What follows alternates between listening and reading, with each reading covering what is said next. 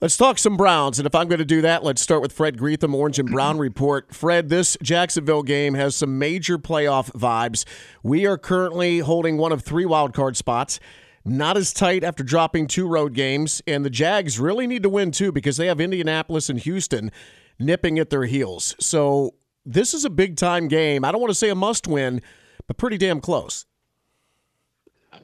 Yeah, I kind of agree with you. I think it's a must-win because this really sets up, the rest of your schedule, regular season. I guess if you lose, you're still in a decent position. But instead of, as I wrote earlier this week, instead of relying on help, you control your own destiny with a big win because this is an AFC, game in the division. That's even more important than the Bears game next week when it comes to tiebreakers and so forth. So I think it's a big game.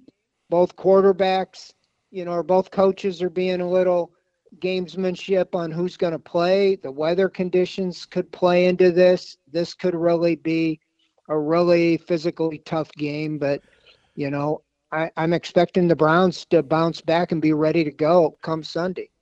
I think both coaches could be coy, Fred, but we know who's starting for the Browns. It's going to be Joe Flacco. If it's anybody but Joe Flacco, Kevin Stefanski needs his head checked. As far as the Jags, Trevor Lawrence is banged up. I could see where they might be kind of still on the fence, whether they go with him or C.J. Beathard. But we do know Christian Kirk is out. He's the Jags' number 1 wide receiver. And we also know that this team does not respond well to weather. You brought up the temps. Nobody hates cold weather more than Jacksonville. They are 1-12 in any game where the kickoff temperature is below 45 degrees. And I think as of right now, it's going to be right around 45, 43 degrees come Sunday here in Cleveland. Yeah, you might want to bring out some ice and throw it around the thermometer and try to cool it off a little more. But, yeah, I think everything is setting up for the Browns. They're getting healthy. I know they didn't roll anybody out today, and they listed 4 guys as questionable. But I have to think Denzel Ward's playing.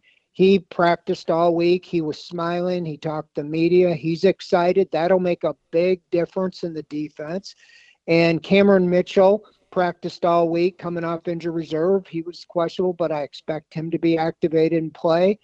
And then you have Amari Cooper. I mean, with the concussion, most people thought he would be out. He returned to practice today. Kevin Stefanski said that he did not clear as of yet, but he sounded like he could get cleared tomorrow, and I kind of think that is the trend there because he said he took a full workload today. So DeJuan Jones came up missing, was the only player today, and he said he tweaked his knee, and so he's questionable. So they just have 4 guys questionable. DTR is out of the protocol, and Marquise Goodwin for the first time in 5 games is also out. So you think of Goodwin and his speed, and he hasn't been used, partly because he hasn't been on the field, but Flacco's big arm, maybe this would be a chance for that. So I just think that the Browns defense, after the 2 weeks in talking to Jim Schwartz and Myles Garrett, some of the players in the last couple of days, they're ready to get after the quarterback. And if they're going to put Trevor Lawrence out there, I know he cannot be as mobile as he is in his game. I think they'll go all in to put him on the ground. Talking to Fred Greetham, Orange and Brown Report, Schwartz said the rest of his defense has to step it up. And he was excluding Myles because Myles is a little banged up, but he got double and triple teamed last week. This is a team that has been number 1 in the NFL in defense, but coming off 2 consecutive weeks of 0 sacks. Schwartz said everything starts up front. It's the engine that drives us. Earlier, I think it was you who talked to Grant Delpit, and he said, basically, we're not waking up on the road. By all accounts, you do fully expect this defense to be alert, ready, and wreaking havoc this Sunday. Yeah, I do. I think they've heard it all week from Jim Schwartz, and just in talking to these guys, I think that they're, they might have believed the press clippings a little bit. I think it's human nature, but they got knocked down to reality, giving up, an average of 32.5 points a game the last 2 weeks. Now, it wasn't all in the defense, but they have played extremely well at home. I mean, you take out that Ravens game, they gave up 28.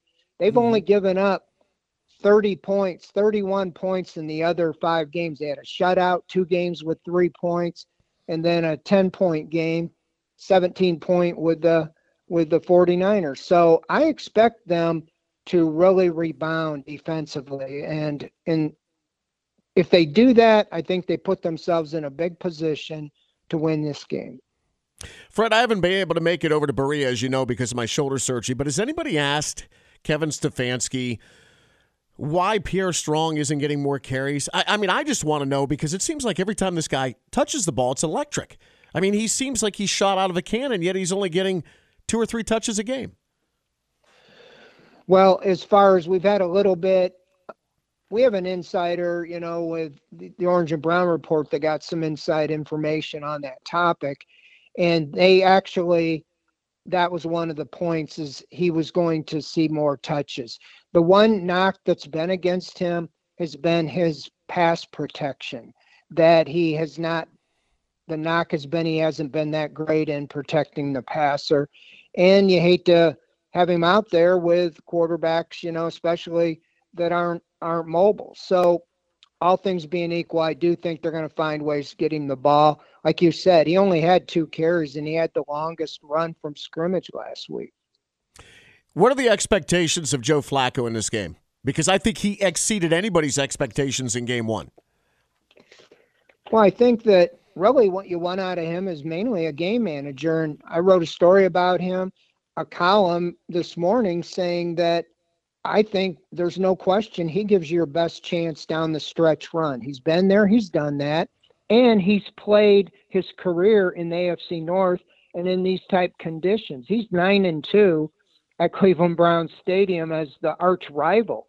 You can expect the crowd to be behind him on Sunday. So I think they just expect more of him. Alex Van Pelt said that, he had a grasp on everything they were doing. There was just a couple things that just his not being familiar with it attributed to some mistakes last week. So I just think that it'll be something he'll build on what he did last week. You're not going to have the perfect weather conditions you did in LA, but I think that strong arm really bodes well in a rainy, windy type environment in Cleveland. Hey, Fred, last but not least, if there's anybody out there who knows how to handle a Jim Schwartz defense, it's Jags head coach Doug Peterson, because these two know each other as well as any 2 coaches in the league. Schwartz was Peterson's defensive coordinator in Philly for 5 seasons, winning 46 games together, including that Super Bowl in 2017. I agree with that, but also Peterson's not playing quarterback, and if it's C.J. Beathard, who I feel, that's a different animal than Trevor Lawrence. And even Trevor Lawrence playing, you played sports, I played sports, unless they misdiagnosed a high ankle sprain, I have no idea how somebody could be 100% ready to run and do everything you need 5-6 days later. No, I agree. If Lawrence is in there, we're going to be getting a guy who's probably about 70%, like you said, who is going to be immobile. So if there was ever a time for this defense to reestablish itself, specifically sacking the quarterback, Fred, it would be Sunday.